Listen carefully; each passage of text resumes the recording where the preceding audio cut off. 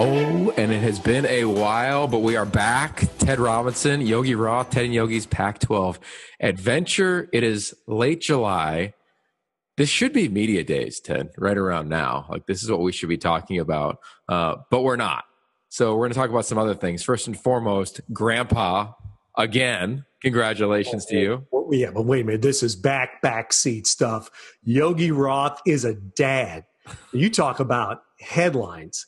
And I was thinking for whenever the first game is being played, and we'll find out maybe this week, we hope we have one, but I'm hiring a plane. We're hiring a plane to fly over to congratulate Amy on being so solid, so strong, to give you guys this beautiful son that you have, to add with Zane, to your family, Yogi. And I can't, man, it's the greatest. And to see you smile, to see the pictures, which I've been able to see, that with you, with that child, it's the greatest feeling in the world. Yeah, well, I instantly flash back, and we've never talked about this, but I don't know, what is this, our fourth or fifth season together? And in our first season, you came down to California in the off season, and we went out to a bite to eat, went and had sushi.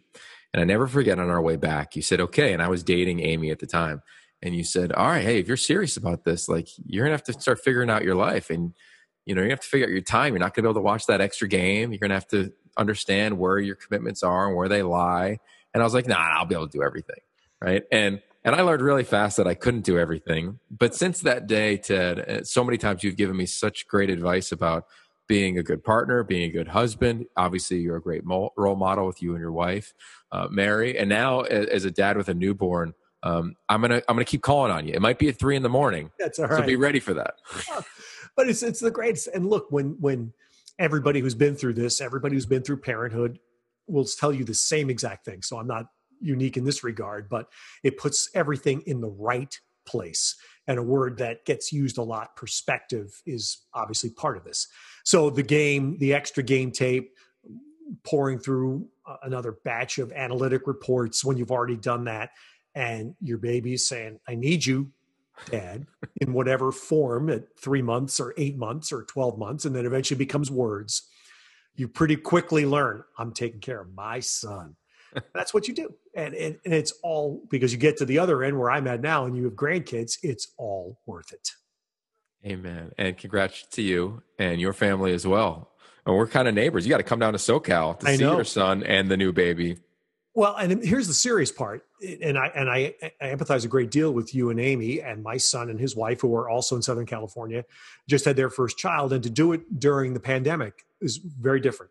It's very different. And I empathize because it's not the full normal experience. It can't be. And that's no one's fault. It just is. But the most important part is to come out of it healthy. And I know that you have with Makai, and Amy's apparently just crushing it, which is great to hear. My family's in the same boat. So I empathize because you couldn't do it. You couldn't share it fully with family and friends the way everybody else gets to. But at some point, Makai doesn't even know this existed, first of all, right? No idea this has ever happened. And when you look down 10 years from now and you see this little dude running around on the field, throwing a ball, catching a ball, throwing a crushing block. Well, he'll be a little older than 10 when he's throwing a crushing block, but you're going to say, man, pandemic, what was that? And that's the beauty. Yeah. We've always tried in on this podcast as well is to see silver linings, right? And without dark clouds, there are no silver linings. I've learned that over the course of time. And I think there is one, for your son and for us of, okay, we're home. Like, we get to just be home and kind of hibernate with your squad, with your crew. Like, I would right now be at media days, and then in about 3 days start the camp tour. You and I would be going to all 12 schools and knocking out a day, a practice, a meeting, a podcast.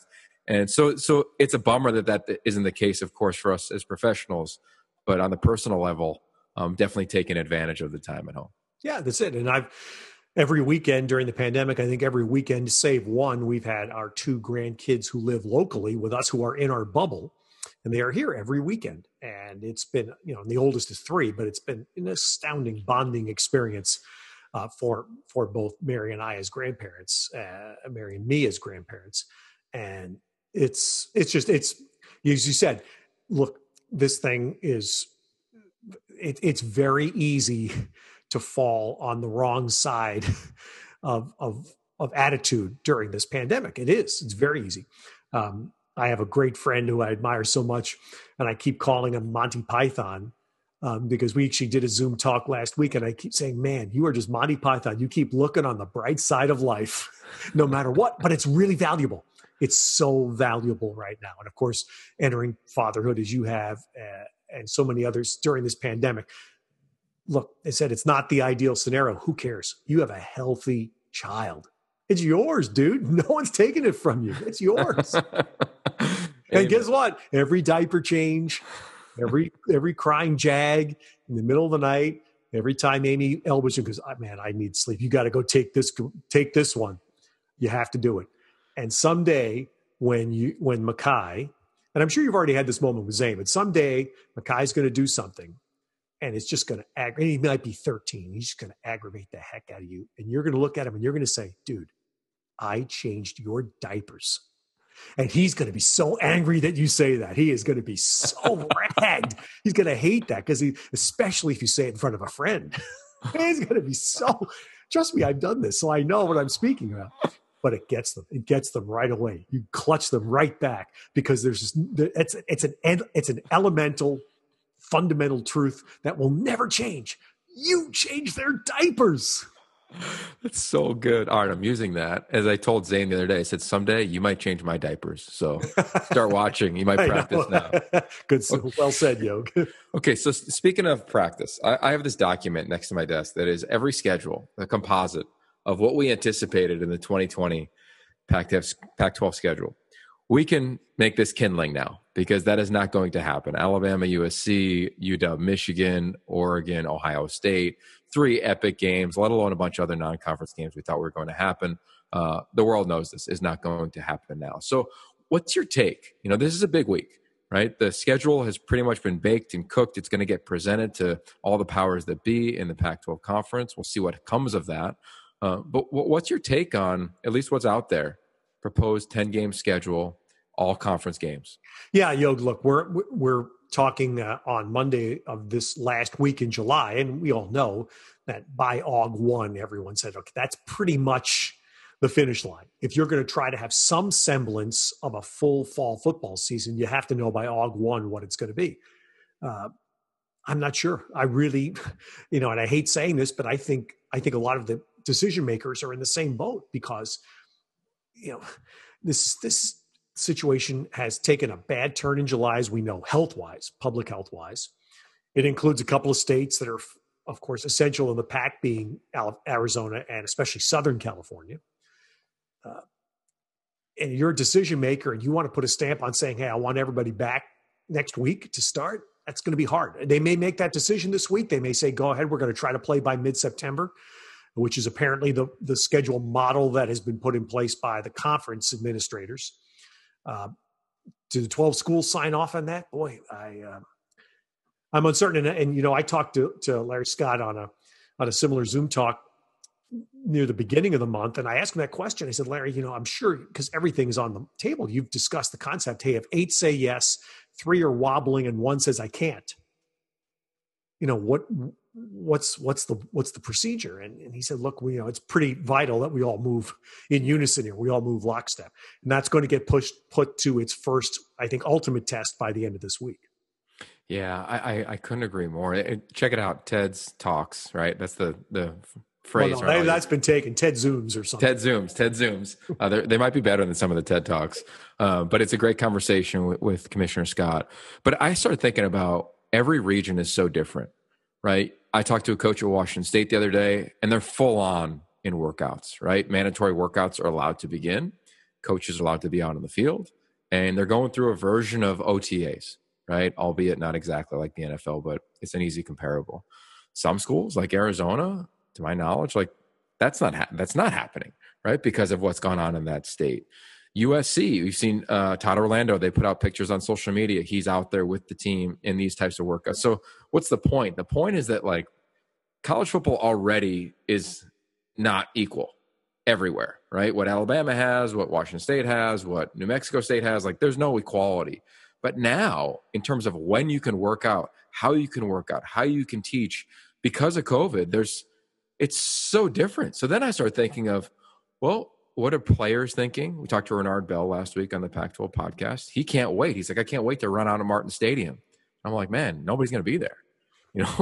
So these players I just think there's so much happening, and every community is different, right? Pullman, Washington is one of the safest places in the world to be right now.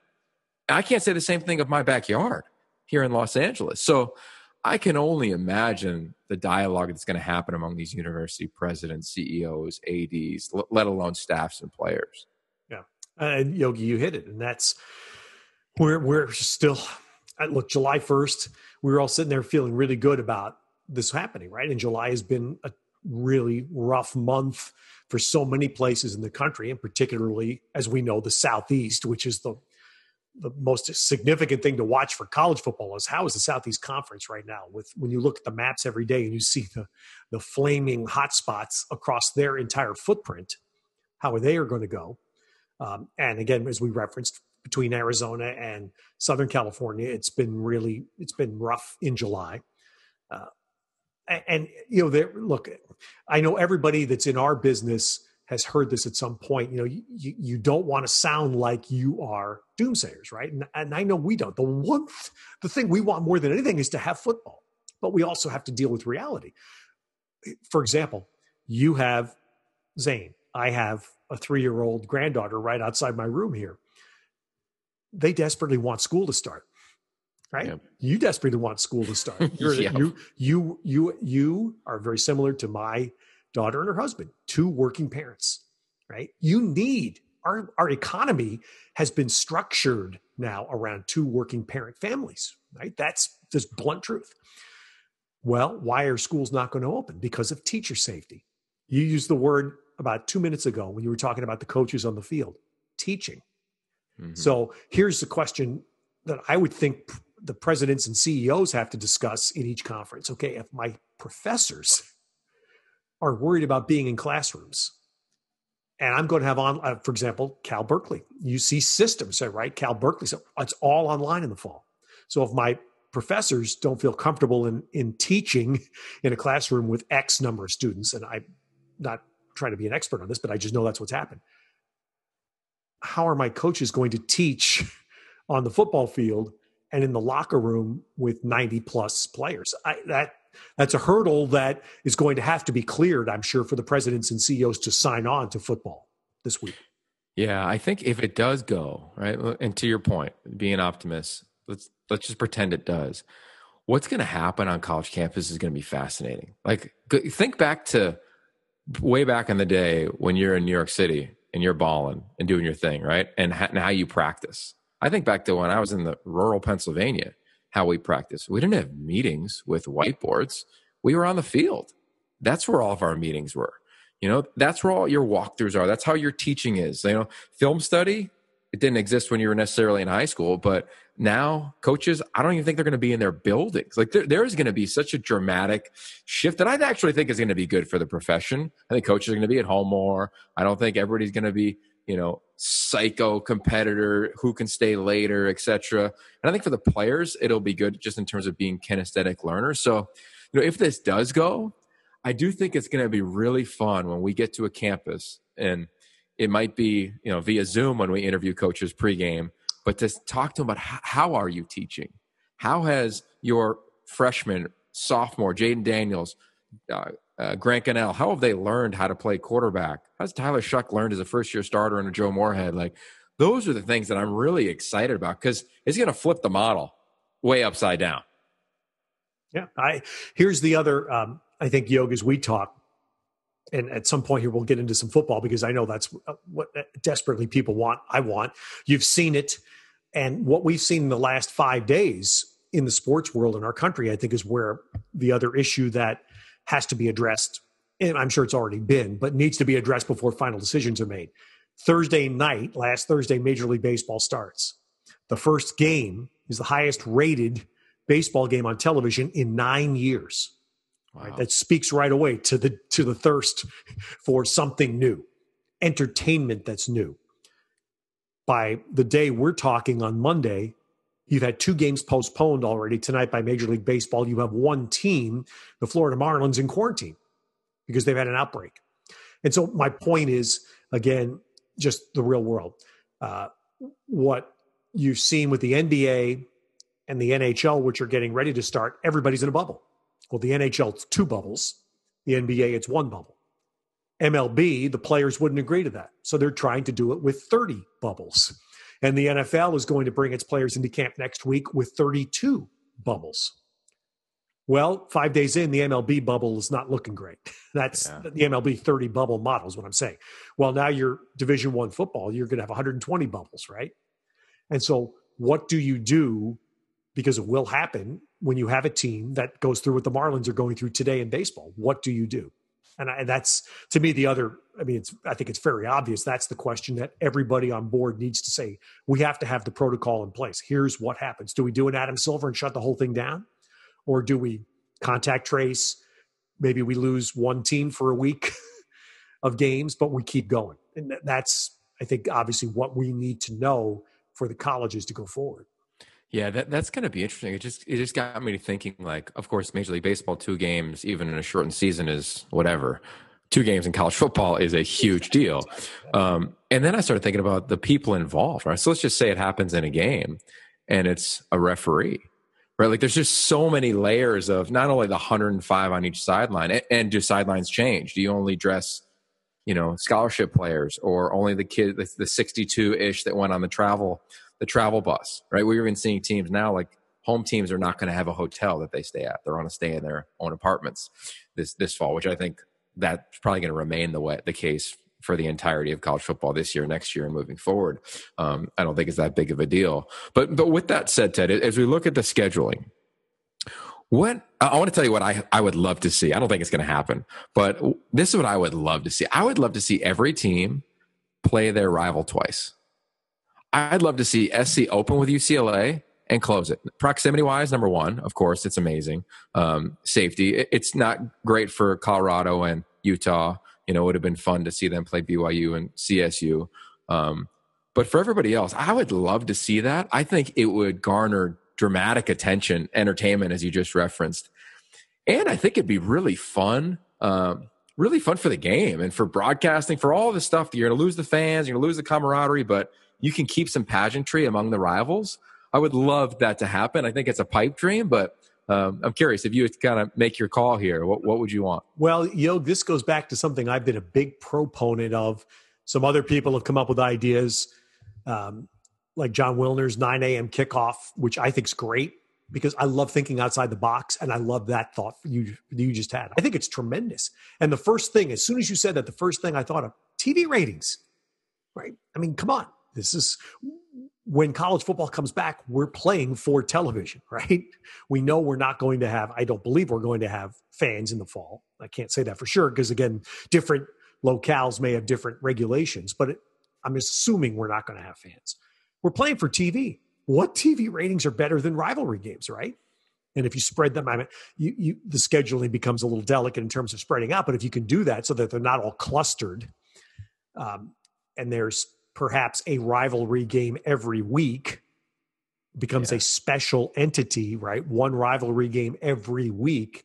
That I'm sure, I know it's easier said than done, but if you can somehow find a way to do that, wow. I think that's great, because as Yogi, as you know, what we talked about in personal life, football coaches, you were a coach, football coaches are as big creatures of habit as anybody I've ever met in my career in sports.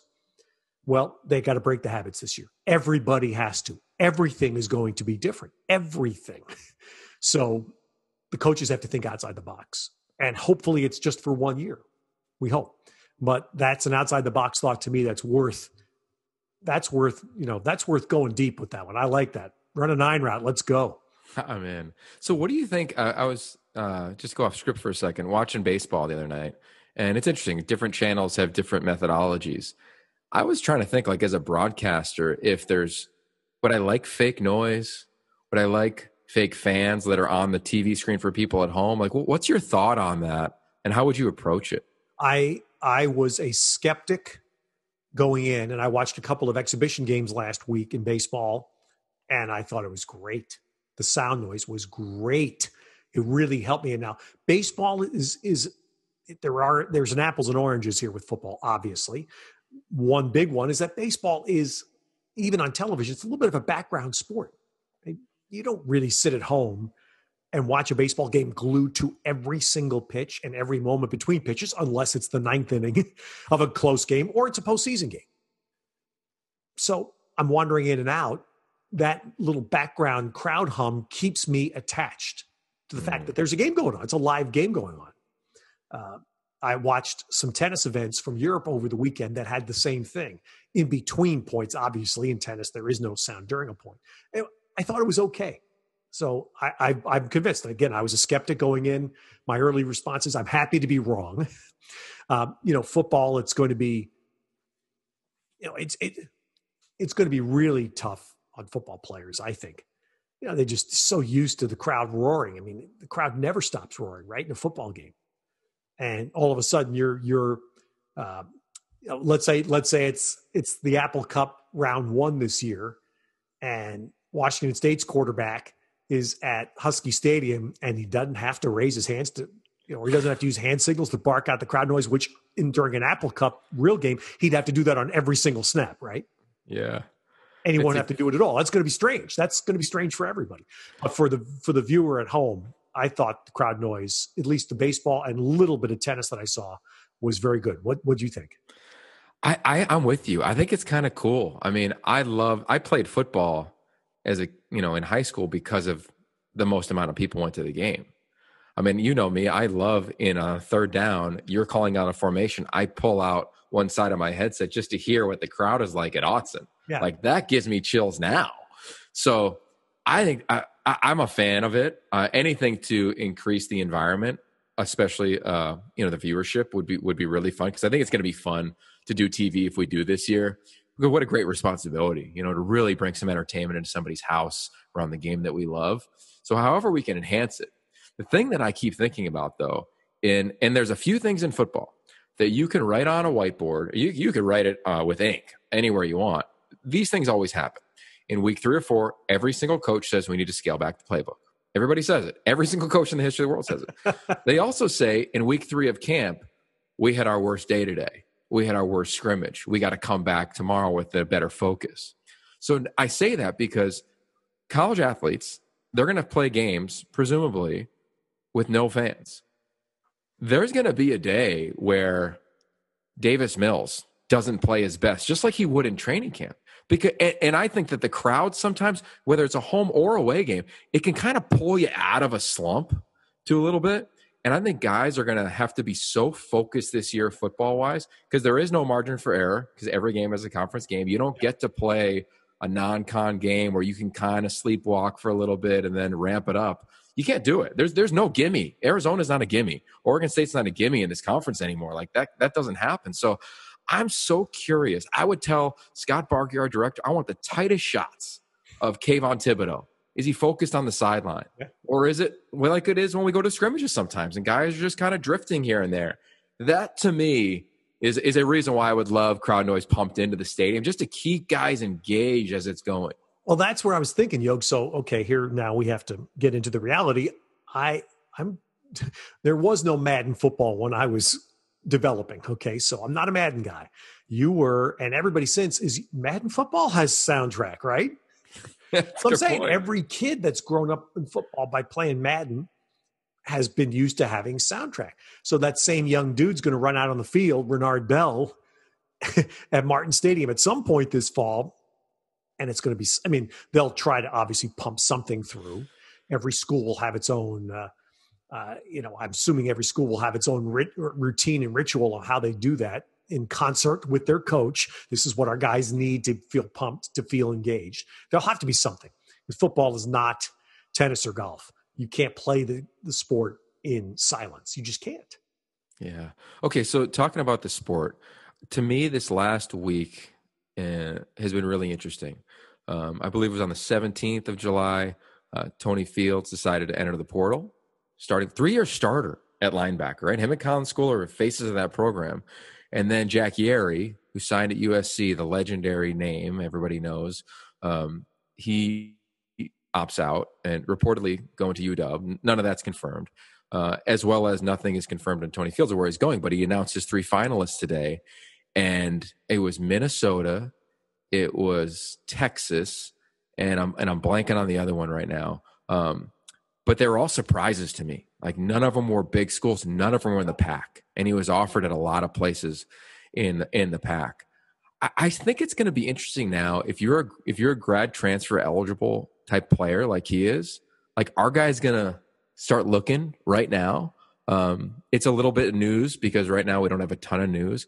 And I was also dramatically surprised to see a 3-year starter who's going to be coached by Paul Rhodes decide to enter the portal at this stage of the game, when literally camp, at least was supposed to start this week for the majority of teams, especially them, because they had an early game. They had an August 29th week 0 game. Yeah. Well, I mean, if you're the first thing, and Texas is a pretty appeal. I mean, if you have one shot left in college football and you want to go play in a place where the sport's beloved, where you're going to have 8 billion, well, they won't have them for perhaps this year, although Texas is its own entity, as we know. It's a pretty good place to go try and play if Texas indeed offered him as aggressively as it seems they did. The whole scramble to me, Yog, is, I think it's real. Another subject that's going to be a facet, I think, of whenever we get a decision made, is there will be some players that just don't play. It's just going to happen. It's happened in the pro sports. It will happen in the college sports. There was a very insightful piece by Real Sports last week with the parents of 2 brothers, one of whom plays at Michigan, the other of whom is an incoming at Stanford. And the parents are very, very displeased with football rushing themselves back to play without, in this current climate, let's put it that way. The father of these 2 players is Chris Hinton, who was a number 1 draft pick in my era coming out of Northwestern and played, I believe, 14 years in the NFL, was like 8 Pro Bowls. So this is a guy, he's been through the wars. He's very, very sharp and was very adamant about that. And clearly 2 sons who are playing at very good schools, Michigan and incoming at Stanford. So I have a feeling we're going to see more of that. And then depending, because the other, thing that's been out there, and it doesn't seem like that's on the lead play right now, Yog. It doesn't seem like it's on the front burner, but there is definitely options out there to play at the very least a split season. If the presidents and CEOs of conferences and schools don't feel like they can get this thing going by Labor Day, in some cases, there's that option that's been out there to play a split season. And then you start saying, okay, how many players do we lose to the professional game? And I think that's exceedingly real. I know others have tried to dismiss that. I think that's lunacy to dismiss it. And just look at basketball. Just look at basketball and how many players declare for the draft every year out of basketball that don't get drafted. So and I hope that split season doesn't happen. I know it's at least like everything else. It's been on the table. It's been discussed. But back to where you started with Tony Fields, Yoga, I just think there's going to be a ton of player movement out of this because everything's, again, the norms are all being thrown out right now. Yeah. Their school, I looked it up, was West Virginia. Oh. It's like, think about it. Like, it's to me, it's ridiculous when you look at those 3 schools. Why would he go to any of them? Because he thinks he's going to be able to play there, not in terms of just go start, but they're going to play. With that said, I got a big gripe that I've had during all this is like college football is already divisive. To me, it's unfortunately become even more in my lens, right? When you see all these conferences kind of stepping out and doing their own thing, it feels to a degree it's every man for themselves versus, hey, let's all be on the same page here, right? Every region has been hit by this, some harder than others at certain times of the pandemic, some at the very exact same time.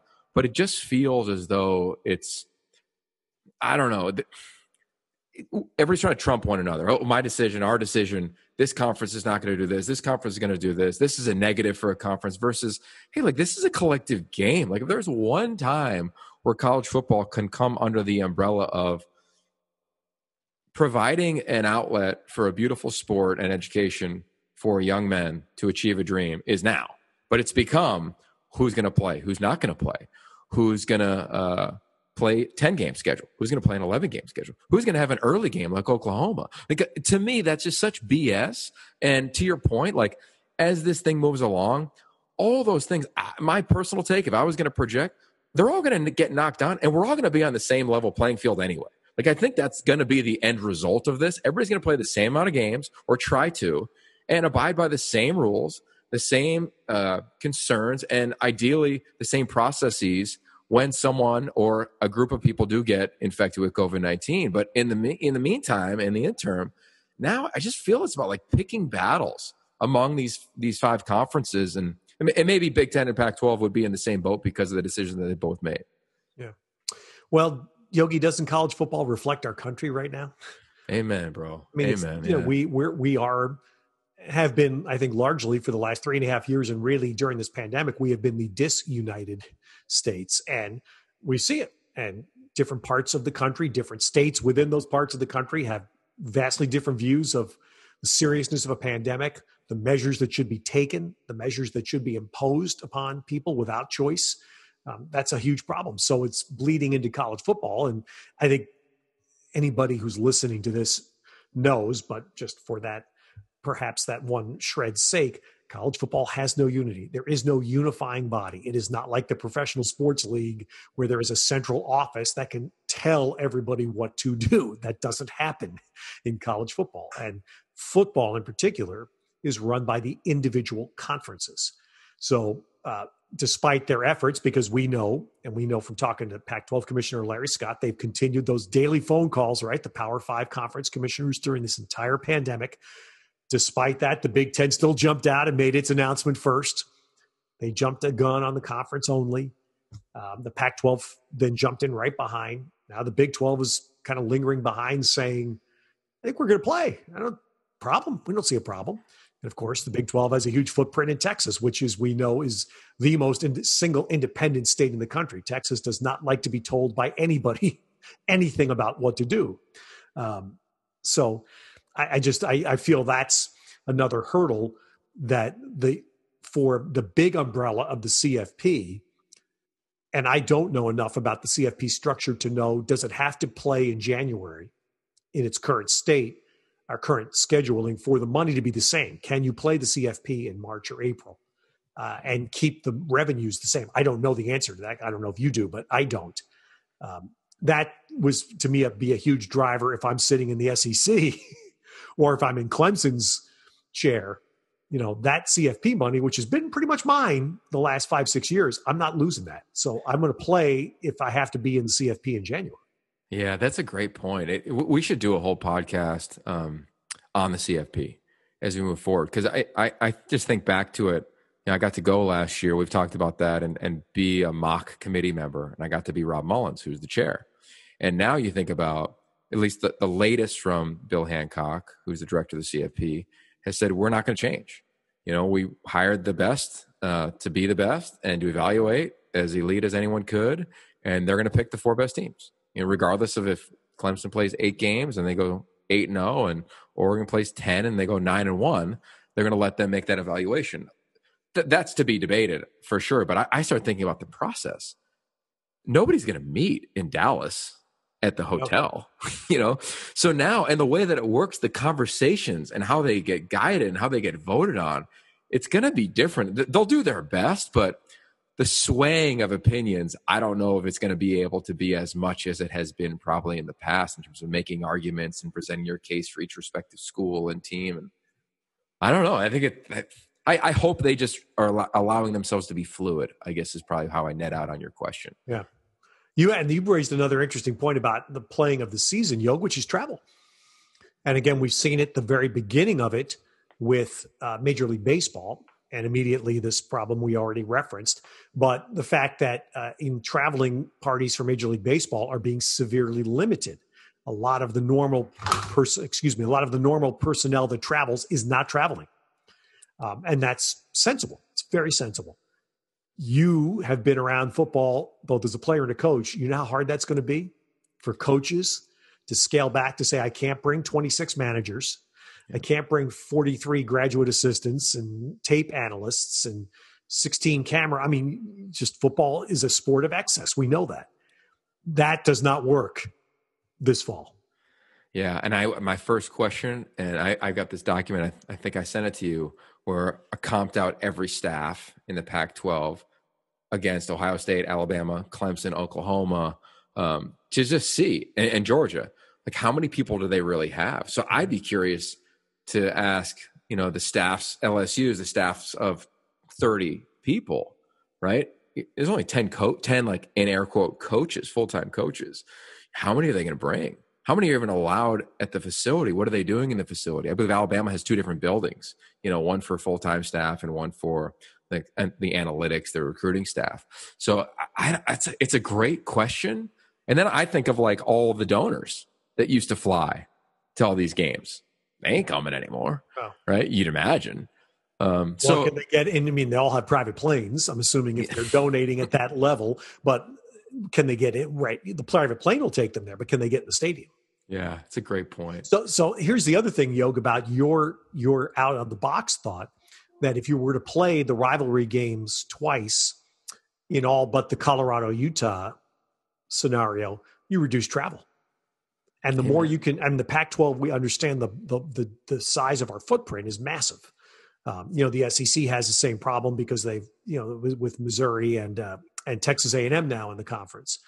But the more you can make this bus, which I know football people don't want to hear, but the more you can make this bus, which is what the Big Ten is going to be able to do in a lot of cases, the better the travel is going to be. The safer it's going to be, the less you just lessen the chance of having a Florida Marlin situation.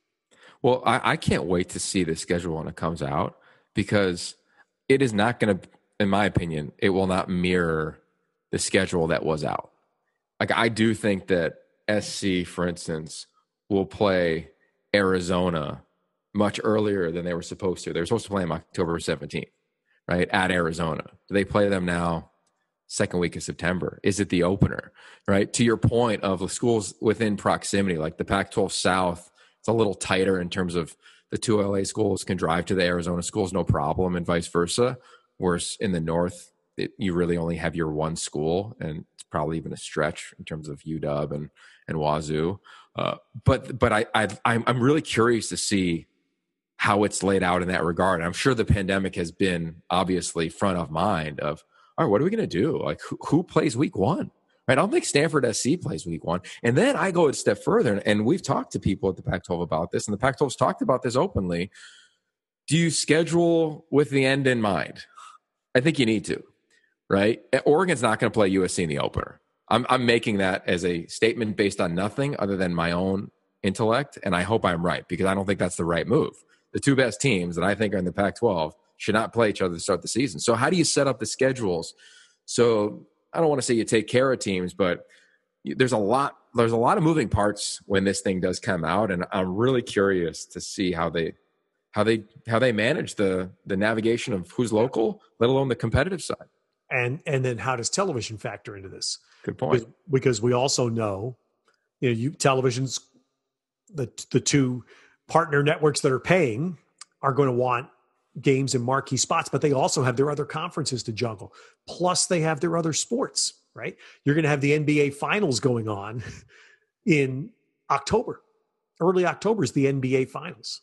And you're going to have Major League Baseball and all through October, and extra rounds of playoffs, et cetera. So I'm just saying, this is all a good problem to have. It's what we talked about early in the pandemic. We knew in the fall that there was going to be this incredible concentration of events. It's better than no events, but it does factor into, I think, your equation. I'm sure that internally, as the conference has worked on a proposed schedule, that's been a conversation they've had to have with both Fox and ESPN. Yeah. Well said. Okay, so I'm pumped that we're doing this, and we're going to start doing it once a week now. We're going to ramp up, just like everybody else is ramping up, at least for the anticipation of a training camp and then eventual season. We'll get Molinari on here at some point. He's with the NBA, right? Well, we should tell the listeners, because we know unbelievably Molinari does have a following, that we understand he's in the bubble in Orlando. Okay. I don't know if there's been an excused absence yet. And I have checked the Atlanta Journal-Constitution's website. There has been no Molinari sighting in Atlanta. That's good news. That's good news. But we understand Michael is bubbling right now in Orlando. Amen to that. Amen to that. Okay, so we're going to keep bubbling, but we wanted to add a new twist to this. We don't have Michael here to offer his humanity moment of the week, but we want to offer a piece of content that might make you feel better, add to your life, something that we recommend. So, Ted, what piece of content would you recommend? We'll make sure we put it in the show notes. We got a new producer helping us out, Shane Levy. He's a high school baseball player here in Southern California. So, Shane, make sure you put these in the show notes, brother. And Ted, I'll let you go first, and I'll follow up. Well, unfortunately, right now, because the good news college football stories, at least I haven't been able to come across a whole lot of them yet in the human interest realm. I do think there's a significant story that is absolutely entwined with our conversation and why football has to be played. If there's any way to do this safely, football needs to be played. And it was Sports Illustrated wrote a magnificent story in mid-June. And it talked about the number of sports that have already been cut at top tier schools, Division I, what we still call Division I schools, already fearing the budget cuts because of the loss of March Madness this year, right? The loss of spring sports. And how much that will get multiplied if football is severely impacted this fall. And being someone who loves Olympic sports, has been around Olympic sports a lot, hears from a lot of Olympic sports people, and I live 4 miles away from a school that sadly just cut 11 sports in Stanford. And that's a complicated story that is, and no way am I suggesting that it was callous on Stanford's part at all. That's not my point. What I do suggest is that could be a beacon for other schools to say, if Stanford can drop 11 sports, then we have to look at ours. And, we've already seen, I believe tennis has been the most severely impacted sport so far. I think there have been some crazy number, over 30 college tennis programs have already been dropped since the pandemic started. So this story was written by Pat Forty, who's a Stanford dad, by the way, and Ross Dellinger. It was mid-June in Sports Illustrated. And it's a wonderful story to make, if you're listening to this, you care about college football.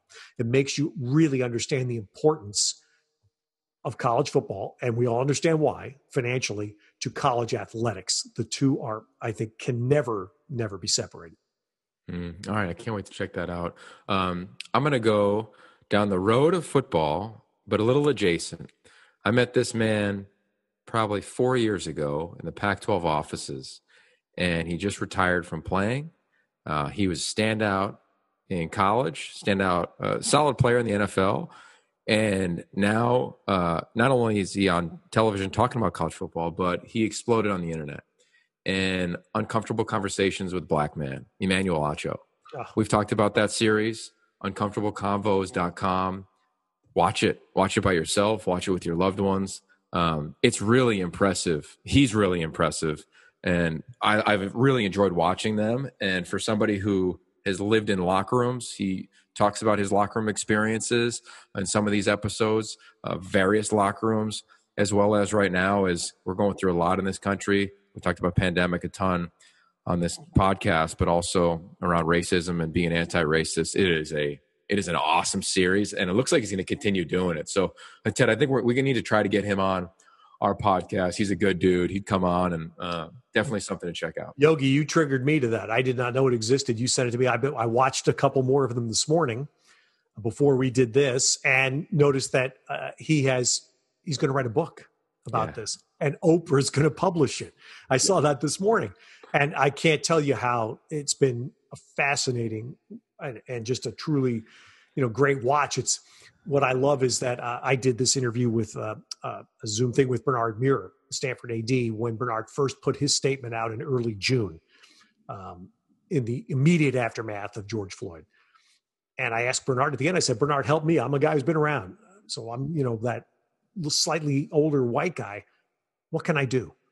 And what I love is that that's the question Emmanuel Acho in a bunch of the episodes I've watched. He's basically addressing that. He's telling people like me, what can I do other than, click on a link, like somebody else's statement. I mean, those are all things that everybody does. Really, what can we do to make a difference? I think that's great. And by the way, the article I'm referenced, it's called Sports Illustrated. It's a collegiate model in crisis. That's the name of the article from June 11th.